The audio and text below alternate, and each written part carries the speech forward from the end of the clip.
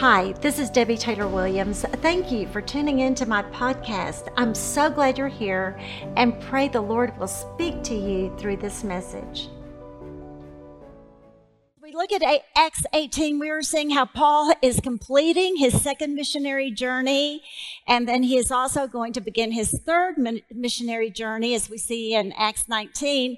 We see Apollos introduced to us and how he also goes to Ephesus and Corinth, and we just continue to see the spread of God's word with every time we look at one of these maps. And I know that you're not able to see every single individual city on this map, but I wanted you to just be able to get a reminder of the scope of Paul's travels as you follow that red line from the bottom corner all the way up through Mysia, through Asia, and then when he goes over the Aegean Sea into Macedonia, and then goes down, and then today we see that he travels 50 miles from Athens to Corinth, and then we'll continue that journey with him.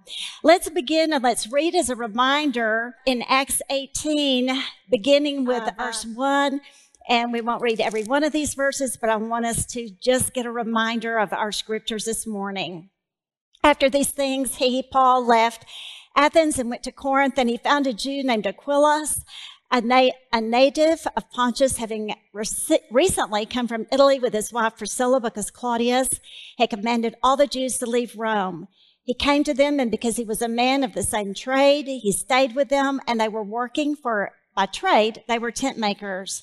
And he was reasoning in the synagogue every Sabbath and trying to persuade the Jews and the Greeks.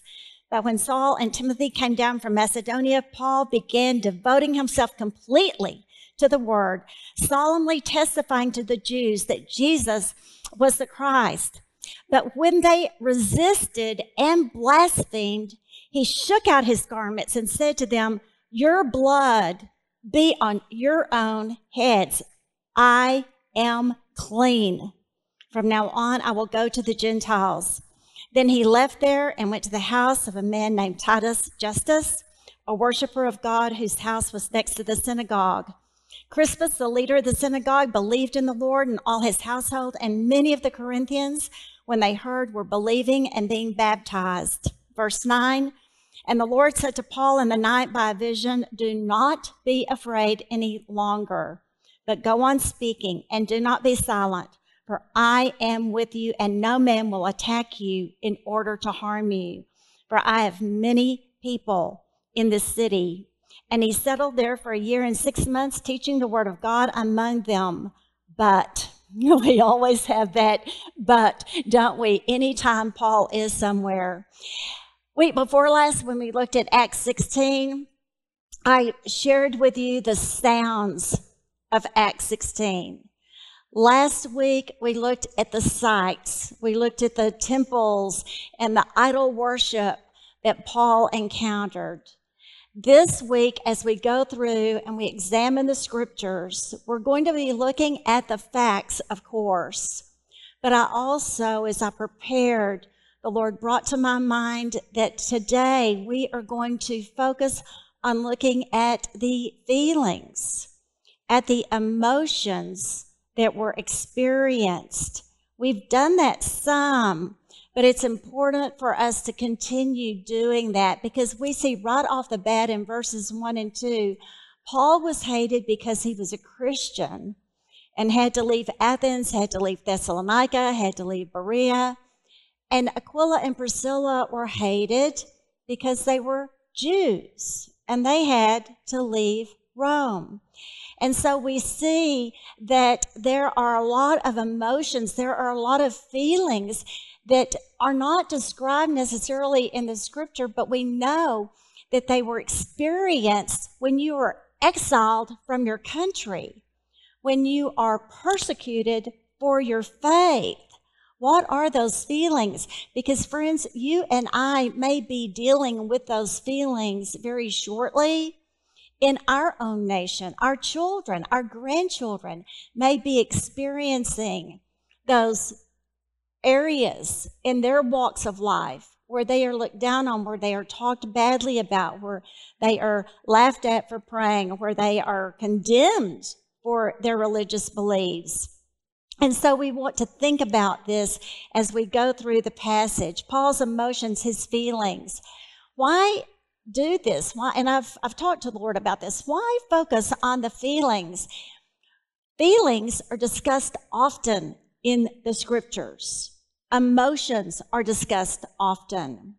Jesus felt, and when I researched all the scriptures that talked about Jesus' feelings, it is from a Greek word that means to be moved, as in one's bowels or in one's kidneys. It's thought to be the seat in this culture, the seat of love and pity. Have you ever had something happen in your life and you just felt it deep inside of you? You felt it in your stomach. You felt it right there. I remember one time I was experiencing that, a foreboding grief, a foreboding feeling. And I don't want to overemphasize feelings, but feelings are addressed in the Bible. And Keith even asked me, he said, Debbie, well, what is that like? And I said, it's just this deep right here. How many of you have felt that? How many of you have felt that? Sometimes our feelings are on target, they are true, and sometimes our feelings are not. And that is why it is so important that we examine our feelings in light of truth, in light of God's word. Now we see, for instance, that Matthew 36, Jesus, it said, seeing the people, he felt compassion. We talked last week about being observant of others, so then we could minister to them. And again, in Matthew 15:32, it said, Jesus said, I feel compassion. You and I should be feeling compassion when we see people who do not know the Lord. And certainly this was so much of what Paul felt as he was ministering and people were rejecting what he said. In Matthew 21:32, Jesus condemned them because he said, you did not even feel remorse afterwards, so as to believe, and that he referred to John the Baptist. We are at times to feel remorse over our sins. Acts 2:43, if you recall, it said everyone kept feeling a sense of awe, and many wonders and signs were taking place through them. Feelings in verse 1 and 2. As Paul goes to Corinth and he finds and stays with Aquila and Priscilla who had been exiled from Rome, we might be able to put ourselves in his position and realize that when he walked into Corinth, he may have felt lonely.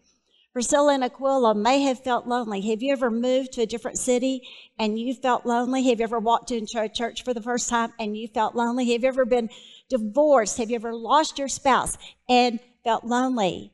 Have you ever felt lonely? And so we can imagine that. And we see this truth that in times of lonely, painful, national, religious hatred, look for God's purposes. That's what Paul did. He had a purpose in being there. Look for God's people. That's what Paul did. And look for God's plan also. We see this, Romans 8:28, that we are also familiar with. The second thing we see in verses 3 and 4 is that Paul works. He continues to work. He does his job as a tent maker. He worships. He goes to the Sabbath every week.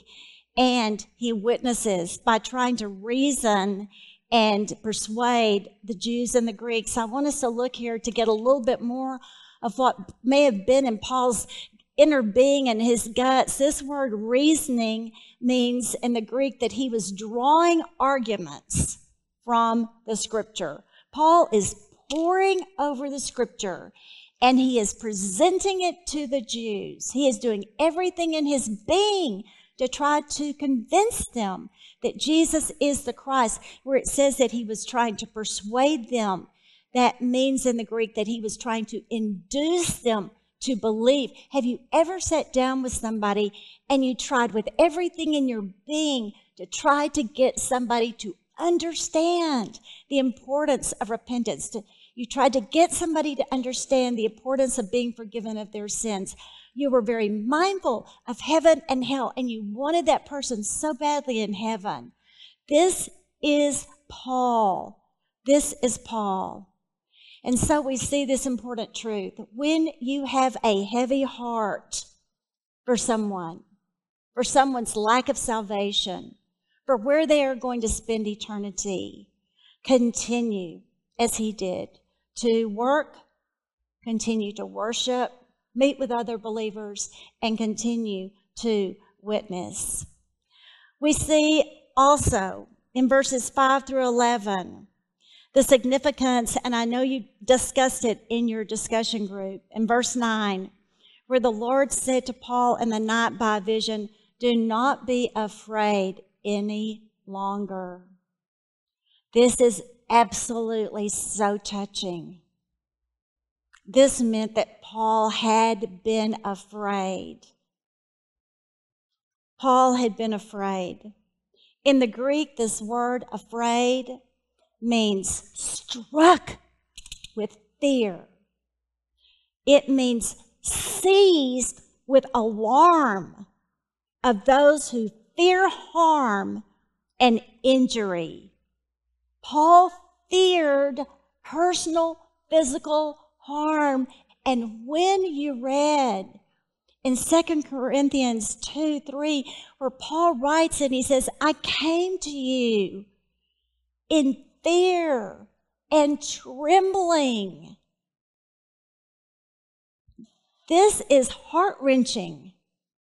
This is heart-wrenching because he is fearing for the lashes, for the rods against his back again, for the stoning. I have never had that kind of fear talking to somebody. My fear was, oh, well, will they not like me? Oh, will they think I'm stupid? Oh, will they think I'm being a little pushy? But Jesus saw Paul trembling before he walked into that synagogue again every week. And he saw how afraid Paul was.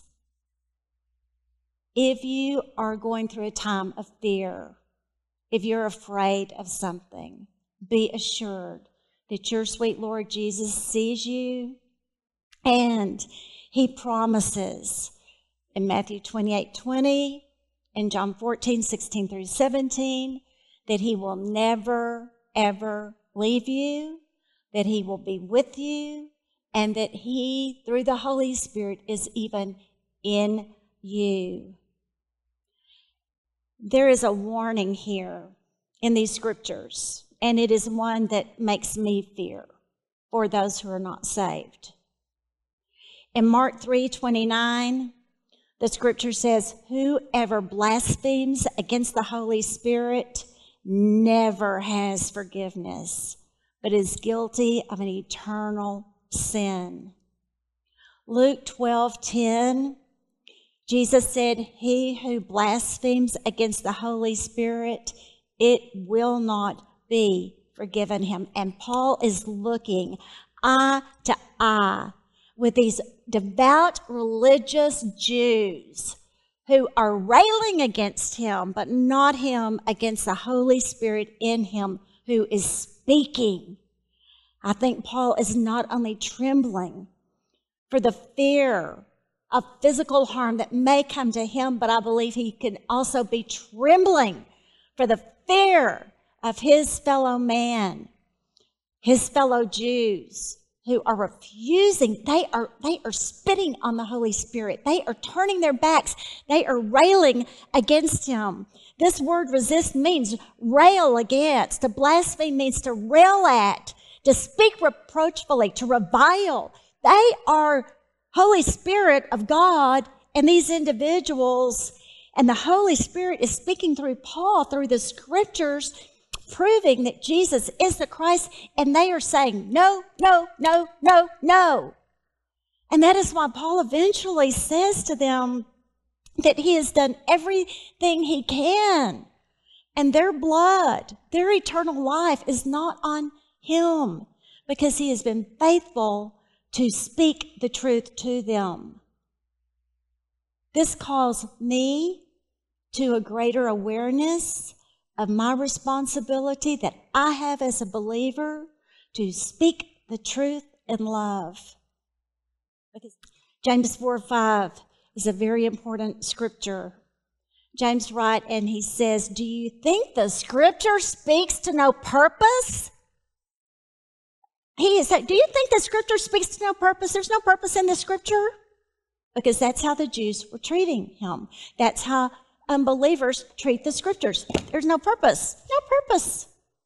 And so James writes, do you think the scripture speaks to no purpose? He, God, jealously desires the Spirit, His Spirit, in which He has made to dwell in us. In other words, friends, what this is saying is that God made and created us to be able to have His holiness, His Holy Spirit in us. So to renounce it, to refuse it, that is blasphemy of the Holy Spirit. That is to rail against the Holy Spirit, and that is to condemn oneself to eternal hell. Do you think the scripture speaks to no purpose? Do you think Jesus came and gave His life for no purpose? No, there was purpose. Hebrews 12:25 in the Good News Translation says, be careful then, and do not refuse to hear him who speaks. Those who refused to hear the one who gave the divine message on earth did not escape. How much less will we escape if we turn away from the one who speaks from heaven? In verses 12 through 17, we see our fourth point, and that is the Jews angrily take Paul before Gallio's judgment seat and falsely accuse him of breaking the law.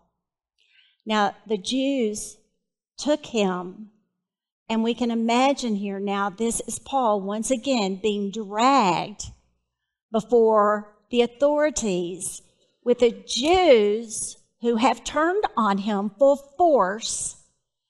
And here he is with, oh no, here it comes again. Have you ever felt dread? Have you ever had something bad happen and then all these signs start that the same thing is going to start happening again? Have you ever felt dread? Absolutely, I would imagine so. And he's got to be thinking, oh no, this is getting ready to happen to me again, because he had been one who had, on the basis of saying that Stephen was breaking the law and blaspheming, had stood there while Stephen was stoned. He, in Acts 13:50, had been persecuted and driven away from Pisidian Antioch. He, in chapter 14:5, had been the one who they had attempted to stone. 14:19 in Lystra, he had been stoned. It was this exact same scenario. He teaches in the synagogue, and then they get him, and they drag him, and they pull him, and they take him to the authorities, or not, as in the case of Lystra, and they just start stoning him. When this says, Paul, about to open his mouth, I bet he was about to open his mouth and to explain that the kingdom and the king he was talking about was not an earthly king at this time. It was no threat to Rome. It was a spiritual kingdom, an eternal kingdom that he was preaching about. But as in before, he probably wasn't going to get the chance to say that. And Philippi had been beaten with rods, so of course this dread would have come upon him. As in Thessalonica, Jason was dragged to the magistrates when they couldn't find Paul, as they had to send Paul away by night. This is happening over and over and over and over and over again. And so we see when the feeling of dread comes upon you, which it very well may, remember it is the Lord whom you serve. His voice you obey. Joshua 24:15 and Hebrews 12:25. We see, though, that in this instance, what Jesus had promised Paul came to pass. He told Paul not to be afraid, that he would not be harmed in this city. And so Gallio dismissed the case. But we see here the intense religious anger and fervency when the Jews who had taken Paul to be accused before the Roman proconsul, instead, when Paul was released, They were so filled with anger, they just beat up Sosthenes. Total irrational, ill-placed, fervent anger. Do we live in a society where there is often what we would call irrational, fervent anger? Yes, we do. Yes, we do. And we can see how it can be ill-placed. But in 18 through 22, we see how Paul leaves Corinth and he sets sail for Syria, completing his second missionary journey. And it says that he had his hair cut, which is can be looked at in your commentary. We'll speak more about it at the port city before he left. It was like, I believe that Paul knew that the Lord was taking him back to Antioch and Jerusalem to tell and report on his second missionary journey.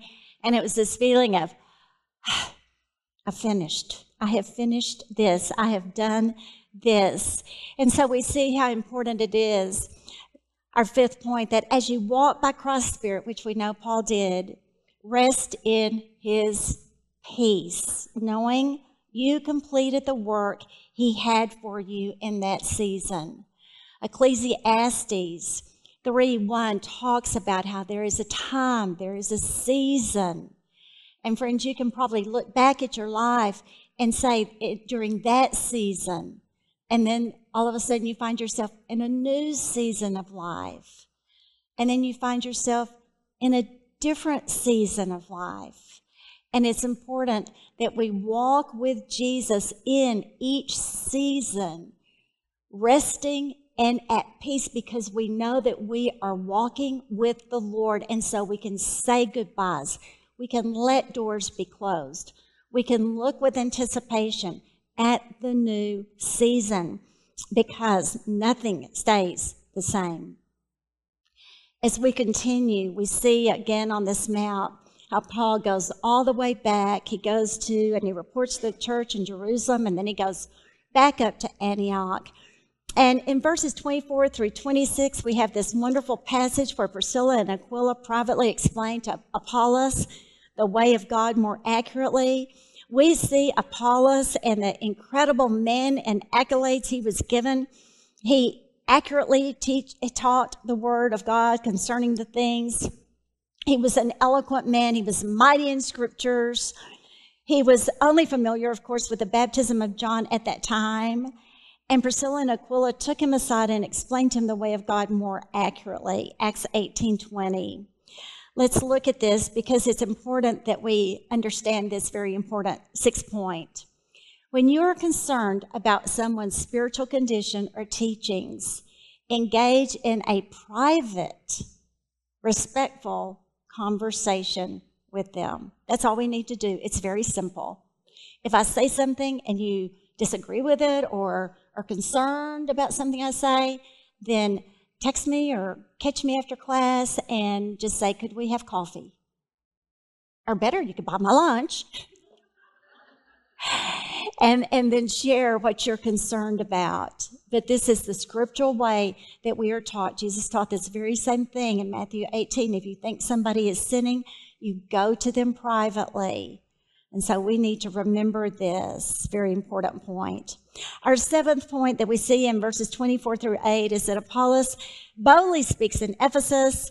He receives Priscilla and Aquila's instruction and then goes to Corinth and scripturally, powerfully demonstrates Jesus is the Christ. We see our seventh point. When you are fervent in spirit for the Lord, your fill in the blank is humbly teachable.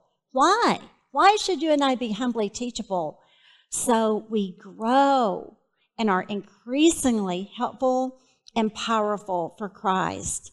1 Peter 2:2 and 3:18, they talk about how we are to hunger for the pure milk of the word, how we are to grow in respect to salvation.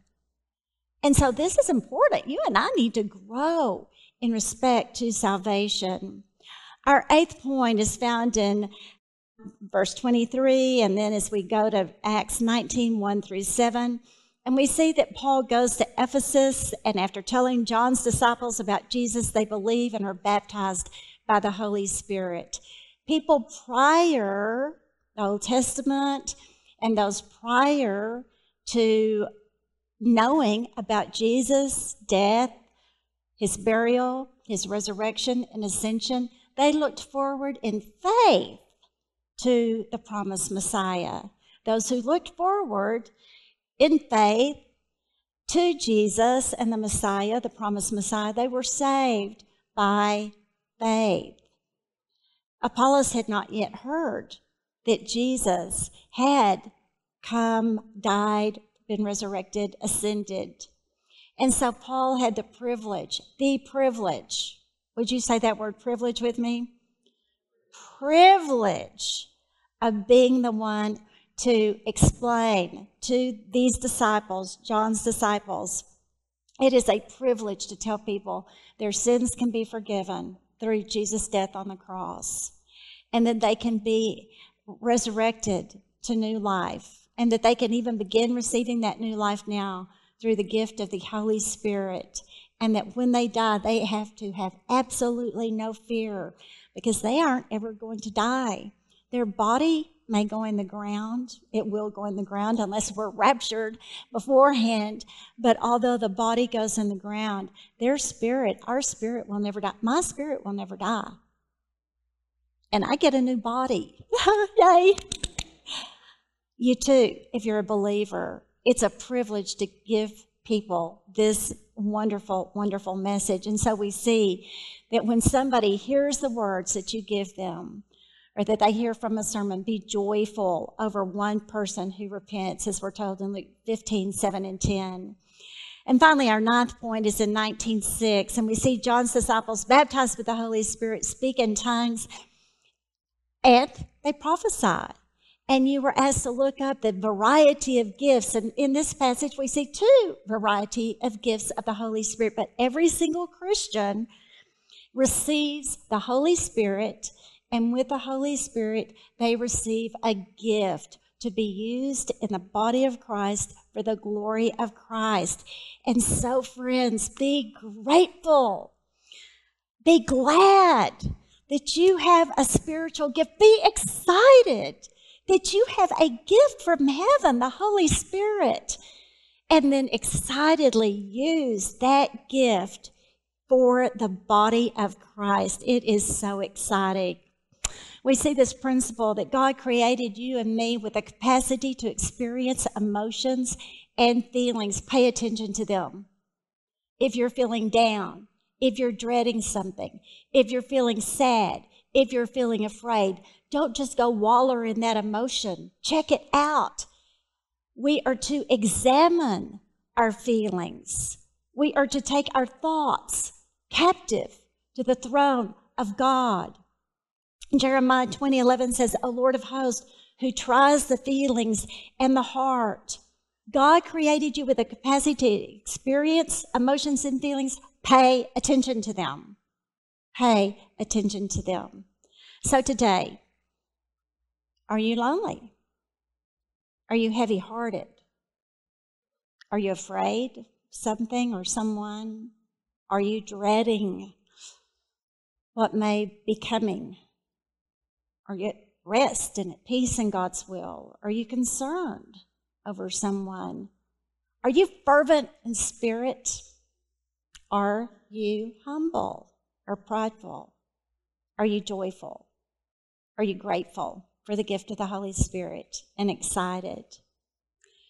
What today do you want to take away from us looking at Paul and his faithfulness to the Lord? Even though he had all these different emotions that were rightly going on in him, the important point is he listened to Christ, and instead of hightailing it out of Corinth, when the Jews were blaspheming against the Holy Spirit in him, instead of him not speaking because of fear and dread, because the same pattern was happening that was going to be horrible for him, he took his thoughts and he listened and received Christ's thoughts. And the question for you and me today is, will we? Would you join me in prayer, please? Jesus, thank you that you spoke into Paul not to be afraid. Father, thank you that Paul was sensitive and obedient to your Holy Spirit and gives us this example. Thank you that Priscilla and Aquila were obedient to your Spirit and took a fellow Christian aside to explain to him the way of yours more accurately. Thank you for Apollos, who instead of pridefully turning from them, he humbly received their teaching and then was even more greatly used for your glory. Thank you for John's disciples who received Paul's words, and for Paul not condemning them for their lack of knowledge, but being excited to share the good news. And Lord, I pray that as we learn from them, that we would examine our feelings that you have given us, be it the capacity to feel and emotions. Help us examine them and take our thoughts and our feelings captive to your obedience. In Jesus' name. Thank you for listening to this podcast. To learn more about how to grow in Christ or to be saved, visit www.DebbieTaylorWilliams.com. Connect with me on Instagram at Debbie Taylor Williams. God bless you.